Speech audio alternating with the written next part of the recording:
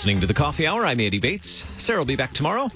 We still have a crew at the LCMS convention in Tampa. We'll check in with them in just a few minutes here, coming up in the second half of the program. And the first half, we get to talk about a new translation, the Evangelical Heritage version of the Bible. We'll talk about that in just a little bit as well. Thanks to Concordia University, Wisconsin for supporting the Coffee Hour. You can find out more about them at cuw.edu. Joining me today, Dr. John Brug. He's general editor and Old Testament editor of the Evangelical Heritage version, available from Northwestern Publishing House. Dr. Brug, thank you so much for being my guest this morning on the Coffee Hour. Happy to be here. So we've talked about the Evangelical Heritage version. In the past, I think it's probably been about a year or so since we've talked about the New Testament that was released in the past, and now the entire Old Testament, New Testament available and published from Northwestern Publishing House. Excited to share this with our listeners today. What is unique about the EHV? Why should we consider the Evangelical Heritage version? Well, I think any new translation, you're going to be blessed if you read it and work through a new translation, because you're going to receive new insights and do comparisons. So whether a person wants to look for a new translation or whether they want to, just have another one to consult once in a while. For example, if you love a real literal translation, ours tries to be more not interpretive, but more idiomatic and communicate clearly for modern readers. On the other hand, we try to stay pretty close to the Hebrew and Greek whenever it's possible. So we're aiming for that middle spot. And so if you want to take a look at a translation that has good balance, that's kind of what we would encourage. We try to balance the old and new, keeping traditional terms, being more literal and more interpretive, if you want to say, or more idiomatic as the case dictates. So balance is kind of our key word. And so the other thing is, since this is a new translation, people can send in suggestions and that over the next few years to be part of a new translation project and to say, well, I can have some input into it and get some experience of the feeling of doing a new translation and being part of the process. That in itself is worthwhile. Whether or not you ever adopt this as your main translation, that's beside the point. Tell us about the translation process. Tell us about the group behind this translation, the Wartburg Project. Okay, we're a group of pastors. We're actually a parasynodical organization of the WELS, but this is not a WELS, Wisconsin Synod translation. It's something undertaken by the group. So the translation really belongs to the Bible Translation Society, not to a publishing house or not to a corporation or a church body. So we can be relatively independent. For example, we promise people we'll never pull a translation away from them or anything. So what we do is we have one person translates a book, and we have different people for different books, so it's a team. Then we had 4 technical reviewers that review the Hebrew and the Greek, and then we collate all of their findings. And sometimes if you have 4 reviewers, you get 5 opinions, on certain verses. So then we finally have to make a choice. And then after that is done, the editors, of course, are involved in helping with the decisions at each stage. And then we have approximately 10 people do the setting up, the proofreading, giving us their reactions about clarity, whether they think there's too many commas or too few commas or whatever. So each book is read by about at least 10 people at various levels of, language study or casual reading. And then finally we have to make a decision. We turn it over to the publisher. We provide the content. The publisher does the setup and the printing and all of that, and then it hits the market, and we hope people will like it. There'll be a lot of different electronic versions coming out. You could find out about them on our site. So that's kind of the process. What were some of the difficulties or challenges that you encountered in the process of translating and producing this? Well, one is the sheer volume, of course, of the Bible. It's a huge book. You got to kind of end up with kind of small print when you got the whole Bible. So that's the one thing. The other challenge is there's lots of different levels of the Hebrew and Greek, and so we try to keep and reflect those. But I think one of the big challenges is just not so much the difficulty, but it's really a challenge that I really feel our people really rose to the occasion, and that's that people often have strong preferences or, favorites they like in Bible translation.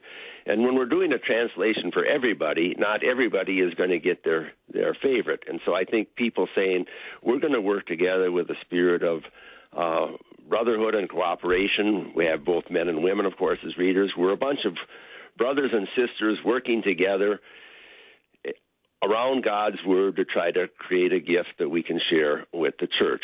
And we have to always subordinate our likes. That's not irrelevant, but we have to subordinate our likes to the way the Holy Spirit has chosen to say things. So I think that's the biggest challenge, to let the text be the rule, not our likes or preferences. And I call it a challenge in one sense, but in another sense I say it was joy, because the people that were involved were really wonderful and great at working together and realizing, and not everybody's going to get their favorite choice of everything, but we've got to work together as a group who want to share the Word of God as best we can with, everyone in our society. With a name like the Wartburg Project, an image comes to mind of a renegade monk holed up in a castle with, a quill and some ink and translating. But how was this process somewhat like, Martin Luther translating the Bible into the language of the people? And how was it different? Paint a picture for us of what translation is like, that process of translation is like today. You're not hiding out in a castle with ink and a pen. Yeah. Well, once Luther got back into circulation, so to speak, then he had his committee that regularly met in person. They all brought in their notes and so on, and they worked on the Old Testament.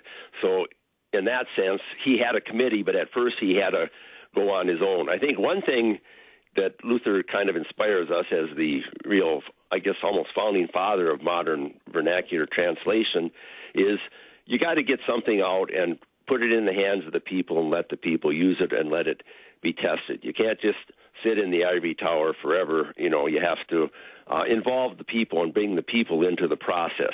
The big thing in difference today, of course, was that we had virtually no in-person meetings. Everything is done by email exchanges, and we send the documents back and forth. This greatly speeds things up. Almost all our work with the publishing, everything today is electronic. We certainly could not have done what we did in the time frame we did without, the modern electronic conveniences, which also produce their own problems. And so in that sense, our process was quite a bit different than Luther's. But I think if you think of the process that he followed over the whole course of his Bible translation, our process was not that much different. We probably have more direct lay people involvement and more testing in congregations because, in Luther's day, a lot of the lay people hadn't had a good biblical education and maybe couldn't contribute as much as we expect congregations and lay people to help us in our process. So we can involve the church as a whole a little bit in at least giving us feedback. And of course, with the many printed words we have, for example, the Concordia commentary, which was a great help, and many Old Testament books, the scholarship they put together there. So I think we have Bible scholarship has moved ahead, and there's, more years of accumulated research, for example, in the Concordia commentary than there is for Luther, who had to kind of pioneer everything. He had to provide, the commentaries, everything. There wasn't much that he had to work with.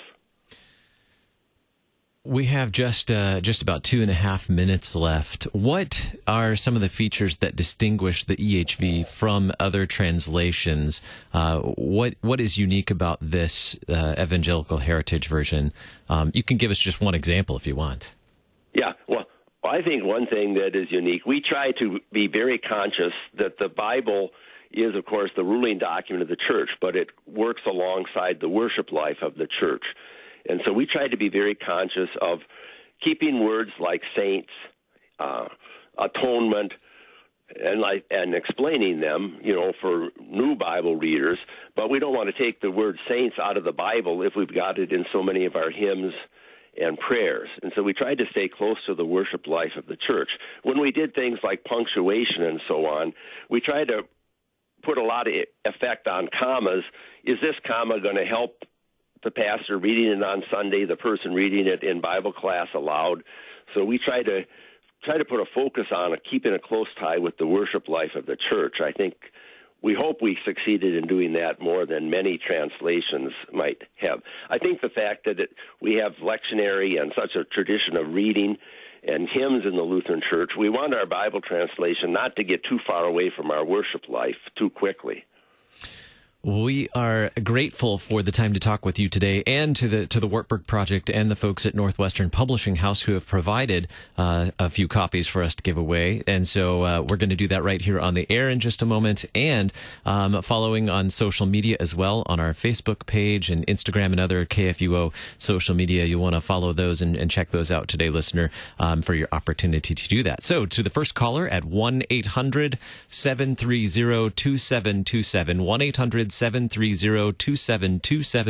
Ian is ready to take your call, and we'd be glad to share a copy of the Evangelical Heritage Version Bible with you today. Well, Dr. Brug, thank you so much for being my guest today and for sharing with us about the Evangelical Heritage Version. Okay, happy to do so, and we hope it's a blessing to many people. Coming up in just a little bit, we'll check in with our friends at our team at the LCMS convention in Tampa, Florida. You're listening to the Coffee Hour. I'm Andy Bates.